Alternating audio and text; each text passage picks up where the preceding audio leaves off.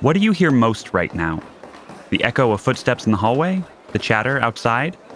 This is the sound of a tenement building, thrumming with the energy of so many people living in close quarters, their lives literally bouncing off one another. Welcome back to How to Be American. I'm Brendan Murphy. Throughout our history, music and sound have helped transform and define our American society. I'm not just talking about the Star-Spangled Banner and God Bless America. I'm talking about the rush of traffic and Latin music in Los Angeles, of quips in Polish and the splashing of waves on Lake Erie in Cleveland, and the roar of the subway and Yiddish phrases in New York City. I'm talking about our shared American soundscapes. While it's clear that these soundscapes are part of our identity, today we're going to explore a deeper question. How have these sounds shaped our lives, our communities, and our culture? Recently, the Tenement Museum partnered with the New York Philharmonic to bring a riveting new multimedia musical performance to one of our historic tenement buildings, 97 Orchard Street. Fire in My Mouth, created by the renowned contemporary composer Julia Wolfe, tells the story of garment workers in the early 20th century and the tragic Triangle Shirtwaist Factory fire that killed 146 of them. It was one of the country's deadliest industrial disasters. For one night, musicians played a version of this incredibly haunting music in our tenement apartments. Throughout this episode, you're going to hear excerpts from the Philharmonic's performance, which paint sonic pictures of various elements of the immigration experience. We'll look at this idea of soundscapes through two different lenses. The first, through the historical perspective of Bessie Rogarszewski, a teenage garment factory worker in 1911. Then, through the eyes of Julia Wolfe herself, the artist behind Fire in My Mouth. Let's call it a podcast in two movements. To learn about the soundscapes of Bessie Rogarszewski's life and how they influenced her American identity, I sat down with my friend and colleague Sarah Tomaszewski. Sarah's a musicologist as well as a member of the Tenement Museum's education department. We started with the basics.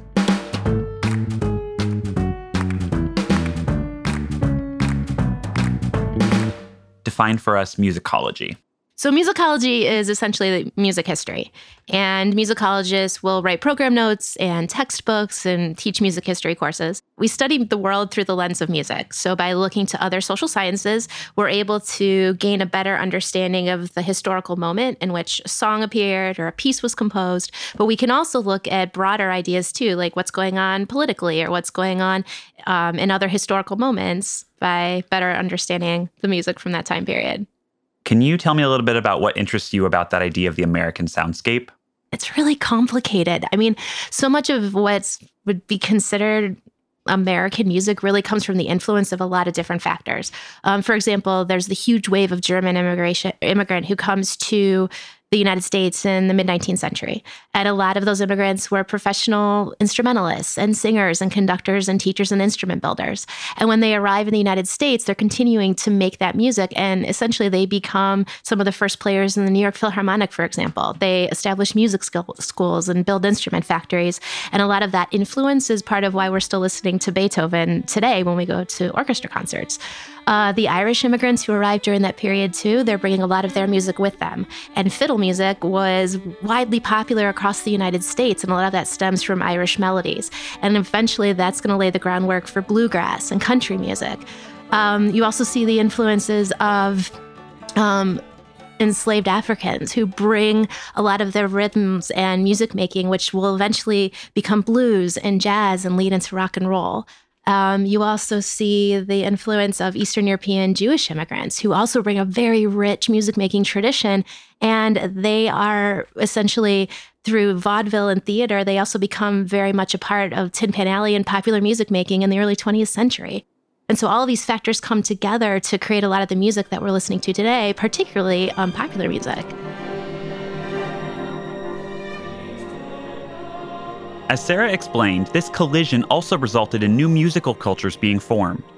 During the early 20th century, the American soundscape was reborn and popularized in New York City. No other city on earth would have sounded quite like New York, and Bessie Rogarszewski was in the center of it all.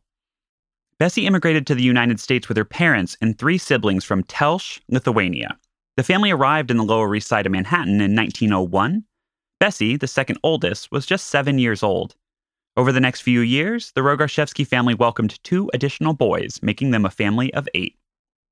Sometime between 1907 and 1910, the family moved into 97 Orchard Street. Bessie spent her teenage years there, surrounded by the sounds of her neighbors, 22 families in a narrow 5-story building.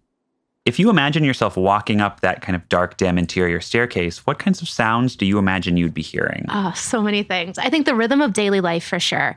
You're going to hear footsteps on the hardwood floors, doors slamming, babies crying. And all of those sounds would have easily resonated through the building. It's made of pine wood floors and plaster and lath construction, so sound travels pretty readily. In addition, as you're wandering through that space, you would also hear the rattling of pots and pans or a cast iron coal burning stove door opening and closing as someone's making dinner or lunch. You would have also probably heard arguing and heated conversations, maybe children playing on the landings outside of their apartments, babies crying and mothers trying to comfort them, maybe through song, or maybe another mother that's just sending her kids out to play because there's so many in their tiny apartment. So I think all of these, like the rhythm of daily life, would create a building that could be, raucous in the middle of the day or maybe even peaceful for a moment in the middle of the night.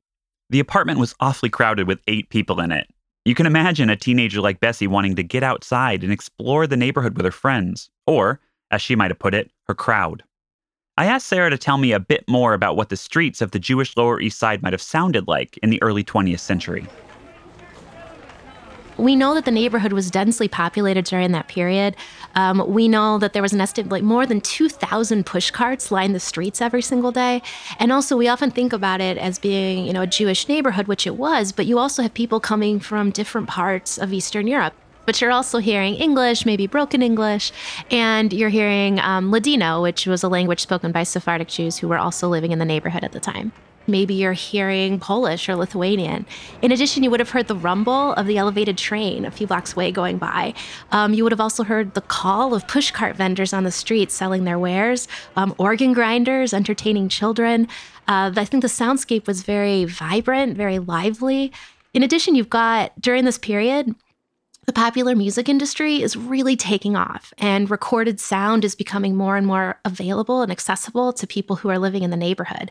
So one of the ways that Tin Pan Alley, or the popular music industry at the time, is trying to sell music is by employing song pluggers to be on the streets and try to sell this music. So you might be walking somewhere and you'll hear a song plugger singing the latest hit with little chorus cards that they're passing out to the collecting crowd, trying to invite them to sing as well.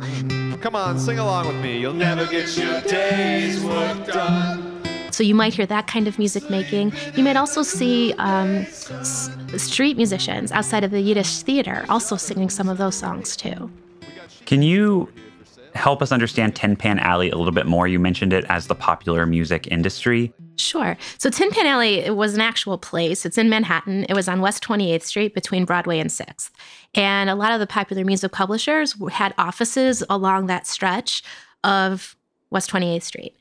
And essentially, at the turn of the century, as pianos also become more accessible, and we are able to print music more accessibly and also more cheaply, they're trying to sell this sheet music, and it's a very formulaic way of producing music. So typically, these are verse and refrain songs that are easy to remember and that are singable and playable on a piano. But I can't imagine that people in the Lower East Side would have had space to have a piano. I know, you wouldn't think so. It's crazy, right? But there are accounts of people having pianos in their tenement buildings. There are primary sources describing the day that the piano gets delivered, and essentially they're using pulleys to lift these pianos through the front of the building and then bring them in the front windows and install them in their parlors. And to have a piano was really a signifier that, in some ways that you were American because you had this piano in your home. And a lot of the families might pay to get lessons for one of their children and have the other children around and kind of watching this lesson so they could kind of get some information too. So yeah, piano, music making on the street.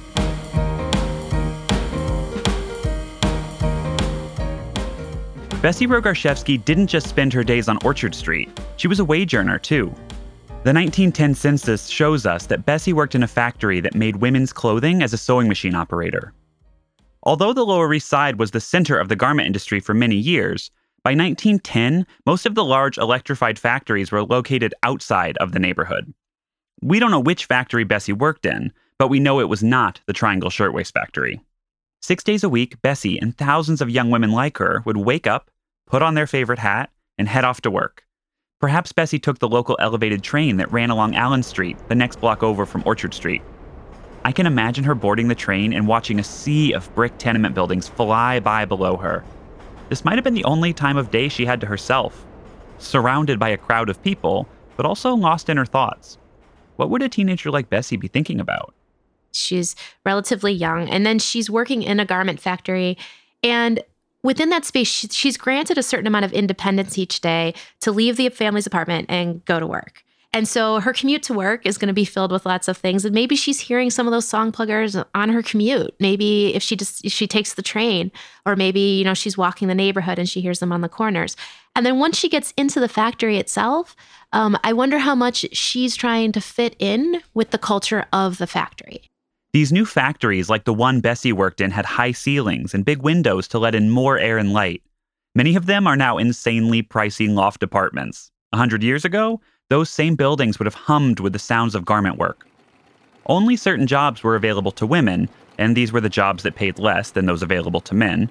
Workers often had to pay for their own supplies, were fined for broken sewing needles, or even had to rent their own chair.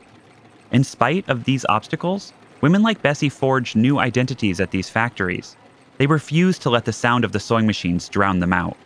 Can you talk to us a little bit about the sounds that we might hear within a factory, aside from the whirl of those sewing machines? Yeah. I think the whirl of the sewing machines for sure. And I can only imagine the clatter of all of those machines together. In addition, I think you're hearing these Tin Pan Alley songs, but you might also hear folk songs, women singing songs in Italian, for example, or in Yiddish. We also have primary source accounts of women describing that, singing love songs, for example, from Eastern Europe. And you're hearing a song that maybe you recognize that you haven't maybe heard in a while since you arrived in America. And so maybe it's that song that takes you back. And again, it's signaling to the community a little bit about who you are and where you came from. Is it possible that Bessie would have been singing in the factory? It is. We know that in some instances, the girls weren't allowed to talk to each other, and they might be fined for doing so. And there's this wonderful primary source quote where this woman is recalling her time in the sweatshop, and she describes how one girl in the line would start humming, and the others would join in gradually until the foreman could finally hear it, and then he would try to discover who it was that was singing. And once he figured out who it was, he would deduct 3 hours of pay from her paycheck. And the woman goes on to describe how hard it was to be quiet for those full 11 hours while she was at work as a teenager within the factory space. Can you talk more about how music created kind of a collective or created a community inside of those factories? Yeah, I mean, we also know that for a lot of these factory girls, they felt devalued. They considered the clothes that they were making to be more valuable than they were themselves as the workers.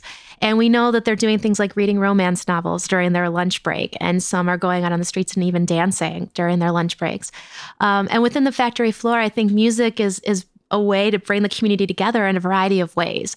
And number one, if you're not allowed to sing, it's a kind of protest, really, if you decide you're going to start humming or singing these songs. In addition, if you know the words to the song and you can join in, well, then you're part of that community too. And even if you don't know the words, we also have evidence of women describing how certain songs would signal what time it was in the workday. So even if you haven't learned the words yet, but you hear the melody that you recognize, you know that the workday might almost be over. So you're also able to participate just simply through understanding. And so music is creating these boundaries, these almost framing these communities within these spaces for these girls in which they might feel a sense of belonging. Do you know any of those songs that were signaling songs? We have a primary source quote from a girl saying that there was a song called The Fatal Wedding that one of her coworkers started to sing, and it signified that it was towards the end of the workday for the girls that were there. Doing a little research, The Fatal Wedding was an early Tin Pan Alley song. It came out in the 1890s, written by an African-American songwriter whose name was Gussie L. Davis. And so this song, it's interesting, comes out in the 1890s. It's one of the very early melodramatic tearjerker songs. And the wedding bells were ringing while the bride and groom were there, marching up the aisle together while the organ pealed. What about that collision of sound made these factories American spaces? I think, again, going back to what we were saying at the very beginning, it's this idea that it's all of these sounds. It's the pluralism that is our American soundscape, all of these different sounds from all these disparate places coming together to create this shared community through shared experience, really, that's bringing these factory workers together. If most of them are immigrants themselves, I think there's this understanding of missing home or feeling like maybe you don't quite belong in this new place, and you're forming this new community with the people you see every day. How might being a participant in this factory and in this community of women shape Bessie's American identity? I think it's certainly shaping her worldview, because Bessie's experience, because she is granted that independence, is going to be different from that of, say, her mom, who we know her mom doesn't learn English. She's a Yiddish speaker her entire life. And her mother, like many tenement housewives, her primary space is at home and within the context of that neighborhood. So for Bessie Rogoszewski to go out and work every day, she's going to just be inundated with all of these new things that she's seeing and experiencing. She's going to meet women from different neighborhoods, from different parts of the world. And as they get to know each other and share their stories, it might change the way that she's perceiving different communities. Maybe she becomes friends with some of these women. Maybe they become part of her crowd as she goes, to the push carts in the evenings or goes to the movie theater, right? And starts kind of exploring her own independence. Sarah, this has been incredible. Thank you so much for sitting and talking with me. My pleasure, Brendan. These soundscapes were integral in shaping the various facets of Bessie's American identity. The sounds she heard in her home reinforced her identity as a daughter and a Jewish person, while the sounds she heard in the street shaped her as a teenager consuming pop culture. And the factory opened up her eyes and ears to the diversity of New York and the power of community. After exploring Bessie's story with Sarah, I wanted to learn how Julia Wolfe turned this incredible slice of history into Fire in My Mouth, a piece performed by orchestra and vocalists, which is called an oratorio.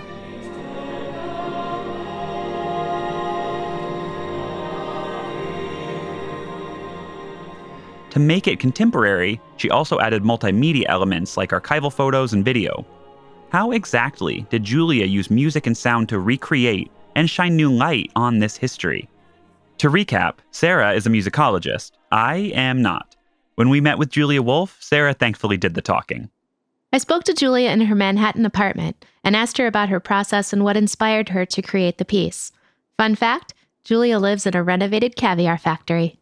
I am Julia Wolfe, and I'm a composer living here in New York City.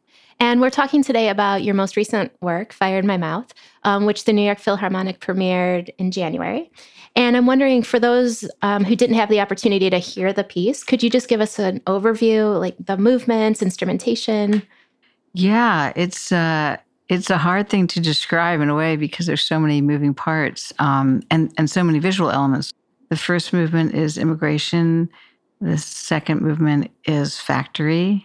The third movement is protest, very straight ahead titles. And the fourth movement is fire. And the forces for the piece are full orchestra. In this case, it was the incredible New York Philharmonic. There were so many things that struck me about this performance. And one of the things was this perpetual energy and the sense of urgency that existed in all four of the movements. I think a lot about what you just said, a lot about energy and tension and what builds tension. And it's hard to put your finger on what builds tension, but I guess it's a certain kind of focus and rhythmic drive that I think a lot about and is in a lot of my music. I mean, often people will describe it as relentless or driven or hard driving or whatever.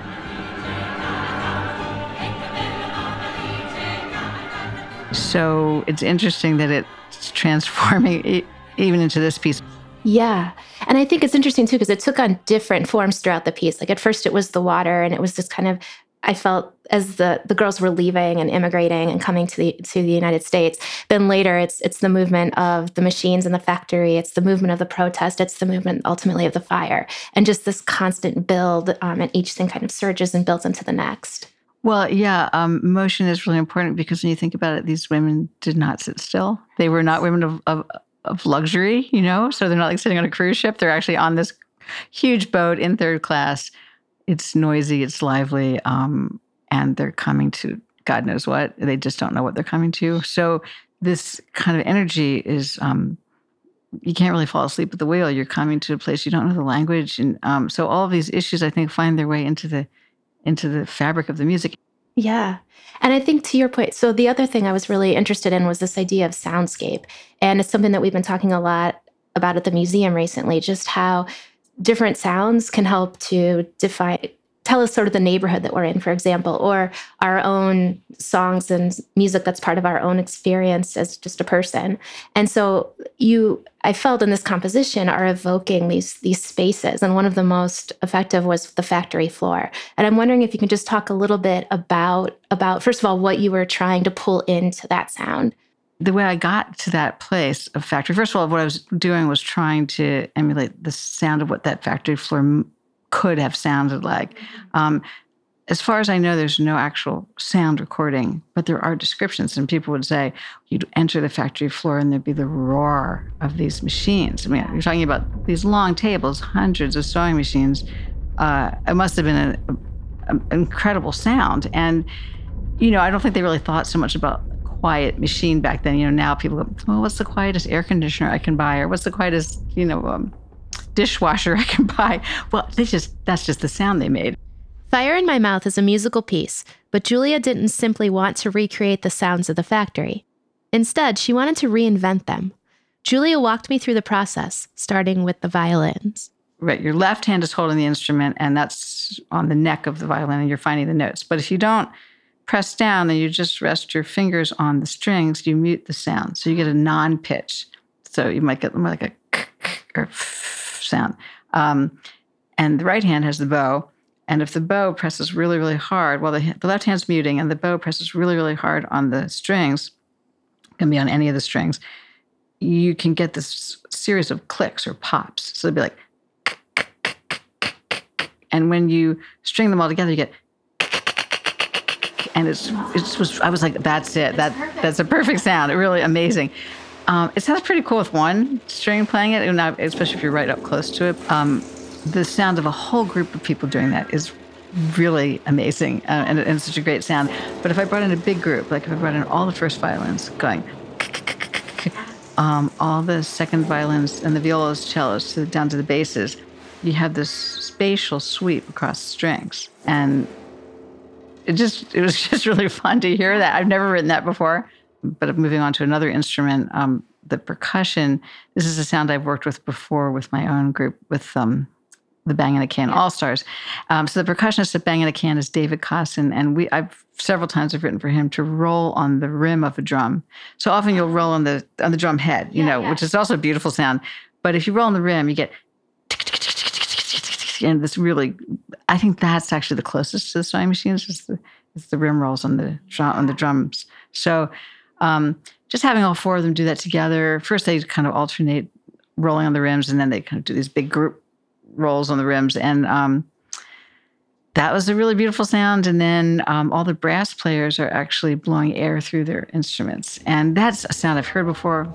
But there's a way that they can blow through their instrument and just get this sound that's like,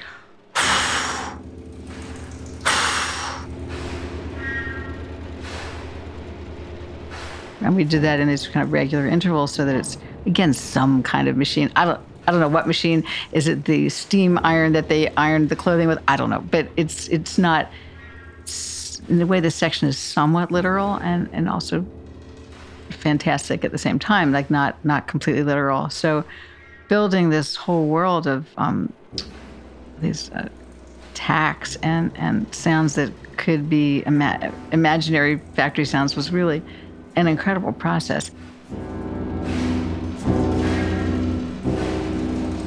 During our discussion of the instruments Julia used, she mentioned percussion. She told me that anything can be a percussion instrument as long as you can bang it on something. With this spirit in mind, Julia used non-traditional instruments to help recreate the sounds of the factory. One of those non-traditional instruments was a pair of really big scissors. And so some of those are simulated, but then there are these very literal sounds, and one of them is the scissors. And that's in the score, so that's not a theatrical thing we added. It's actually written out in time in the score. And I knew I was going to have to figure out where am I getting the scissors from and what do they sound like? So I did do a little scissor hunt and went to 2 stores in the garment district. And so there it was. We went to the store, and this wonderful man named Sid spent hours with us. He very patiently brought out all these different scissors, and it was just a great experience. And he was laughing because he said, look, I don't really care how they cut. They just have to sound good. These are the 12-inch. I bought both the 12-inch and the 10-inch, and then as well as a few other smaller scissors. But the 12-inch beat everything in terms of what they look like and what they sound like. So these are the 12-inch.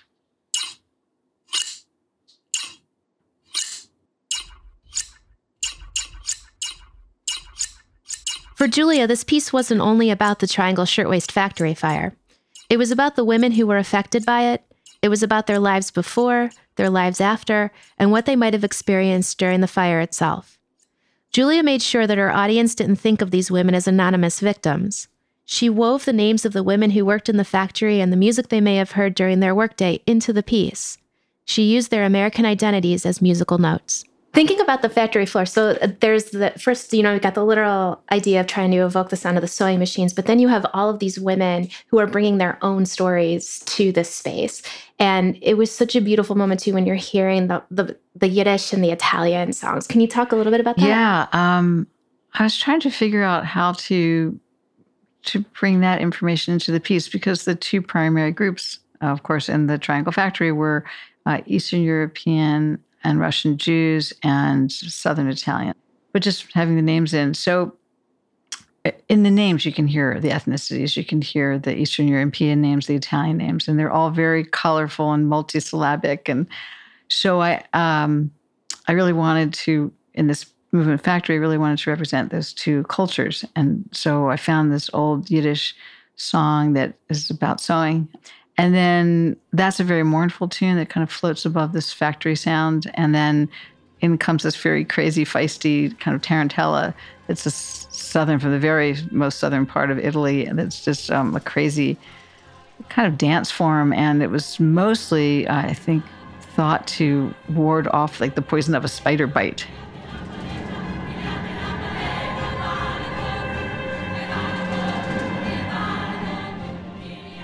But the text is more about love and kind of illicit love, or kind of sneaking off to have love, whatever. But these 2 together were just really fun to make a counterpoint between the 2, because one is this floating kind of mournful cry, and the other one is this wild, hysterical kind of song. So all that is happening with the factory. And I would read conflicting things. I mean, some factories, it sounded like there was a lot of singing, and other places they didn't allow singing. They didn't want any singing. You guys quiet down there. It seemed like there was some singing in the Triangle Factory, because there was an account of the song that was sung before the fire broke out. So I'm guessing there was some singing, but who knows how much and whether it was hushed or not. Going back to what you were saying about feeling like an outsider and how to feel as though you're part of a community here in the United States. And a lot of times popular culture was kind of that route in, whether it's the clothes that you're wearing that are, essentially trendy and cool, or your interpretation of the way that you're speaking, or romance novels or Tin Pan Alley songs. And, yes, and exactly. all of those things played out on the factory floor as well, as these women were creating a community there. And often music is an expression of that too. Yeah. And when you were scoring that protest section, I think during the part where it's like, I want to be American, that was sung in unison, right? Was it disparate voices? It is. It's sometimes harmonized, but it's in unison rhythm, so that you get this kind of force coming at you, like, I want to. Yeah. And after a while, you don't even need to hear the I want to, but the verb is really important. I want to laugh like an American. I want to. So some of the things are very straightforward and positive. I wanted to talk like, look like, dream like, but then they get a little darker, cry like, bleed like, burn like. So there's a gradual kind of getting into all kinds of questions about the problems you have here in this country, or we've had over, the history of this country that aren't so pretty. And although for the most part, I think it was an incredible relief for everyone to come to this country in this context.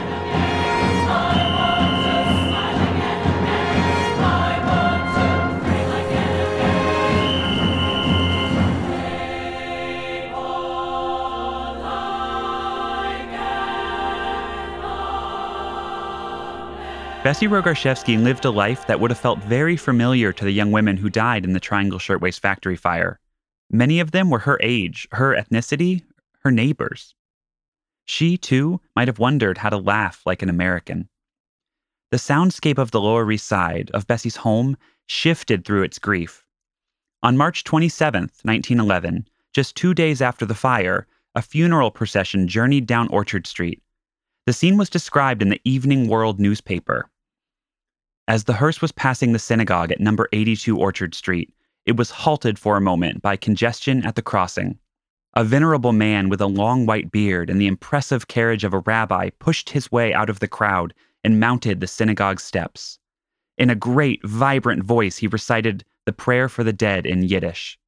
Thousands of men and women stood silent with bowed heads until he finished. Bessie and her family lived at 97 Orchard, just about a half a block north of this scene. Despite not working at the Triangle Shirtwaist Factory, Bessie would have been there as a witness to both the anguish and the silence that followed. In my conversation with Julia, she spoke about how it was especially difficult to compose the fire movement, to make this piece true to the personal stories, but not to get lost in the tragedy. But there was one description we had of the bodies coming down, the sound the bodies made on the ground, like thud, dead, thud, dead. That's the way the article described them. And I thought, I'll put that in the piece. And I just couldn't put it in the piece. It was too much, And so I just made it in a way that most intense part of the fire movement is just music. It's the roar of the orchestra, and just a simple text. I see them falling, so that that people are coming out, jumping from the windows. But I didn't want to. I don't know. I didn't want to make it melodramatic, and I didn't want to somehow make it less than it was.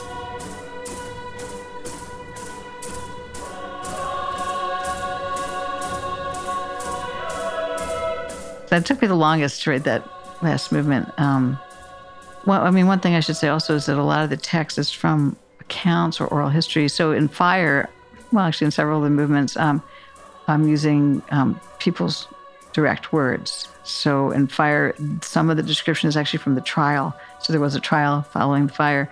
And the description of, I see the trail of her dress or the ends of her hair begin to burn.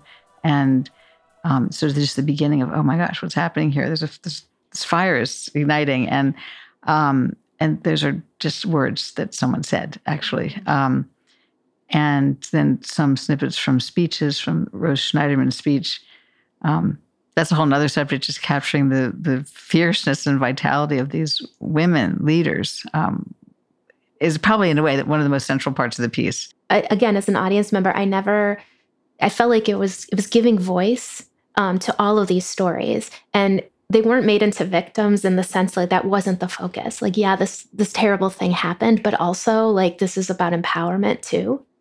Yeah, and strength. That was very important to me. Yeah. And it's interesting because when I first was talking to people about the subject of this is the subject of the piece, and trying to start to build the piece, people say, "Oh, we write the piece about the Triangle Fire," and I'd say, "Well, no, that's part of the piece. That's going to definitely be in the piece, but it's about these women and what they did, because huge change came after the fire, but huge effort happened before the fire. So in 1909, there was the uprising of 20,000, and all these people, mostly women, hit the streets and were out protesting because of the conditions. And some change came after that, not at the Triangle Shirtwaist Factory fire, but in other factories. And so all of that protest and then this tragedy, which unfortunately is the way people wake up. But it's not until that point that people wake up and feel the pain and then make change. So all these incredible changes came about. Almost every fire code we have in place today is from that moment. And it's funny because having done a renovation where I live in an old loft, you kind of like roll your eyes. Oh my gosh, you have to think about that exit, or why does the window have to be there? What are all these things that you have to think about? And then all of a sudden, doing this piece, I was like, well, of course you need 2 exits. Of course you need that fire escape, and it has to work. Those fire escapes at the Triangle Fire didn't work. They burned and melted, and they weren't strong enough. And so all of this change came about because of these incredibly, gutsy women. And I definitely highlighted, well, in particular, Clara Lemnick. The title of the piece is from a line that she said. It was someone had interviewed her years later and asked her about her youth, and she said, then I had fire in my mouth. I don't think she even necessarily consciously thought about the fire, but she meant I was, outspoken. And then this beautiful, beautiful, painful speech of Rose Schneiderman after this tragedy had happened. I would be a traitor to those poor burned bodies if I were to speak of good fellowship. I have tried you, good people of the public, and I have found you wanting. And this was such an intense line. I just found it so poignant because, yes, there were bad factory owners and there were negligent people, but really it's kind of a communal guilt. And that's what she was saying. I've tried you, good people of the public, because there are a lot of layers. There's government, there's people, anybody voting or whatever, paying attention. I mean, you were kind of all I think everyone felt collectively responsible. I mean, angry too at the lack of governance, but also collective kind of guilt that how could we not have paid attention to these young women? And so that was interesting just to see. As Julia imagined this national tragedy, she didn't simply focus on what happened. She put the sounds of hope, work, and suffering into the music. She imagined the soundscape of the lives of the workers who died on March 25th, 1911, and of those that survived. She thought about the roar of the speeches given in their community and the scratches of pencil from journalists writing hundreds of miles away, and from the historians writing a century later. She didn't limit herself to a single moment. She made all of the sounds we make and the things we do relevant to larger moments in our collective history.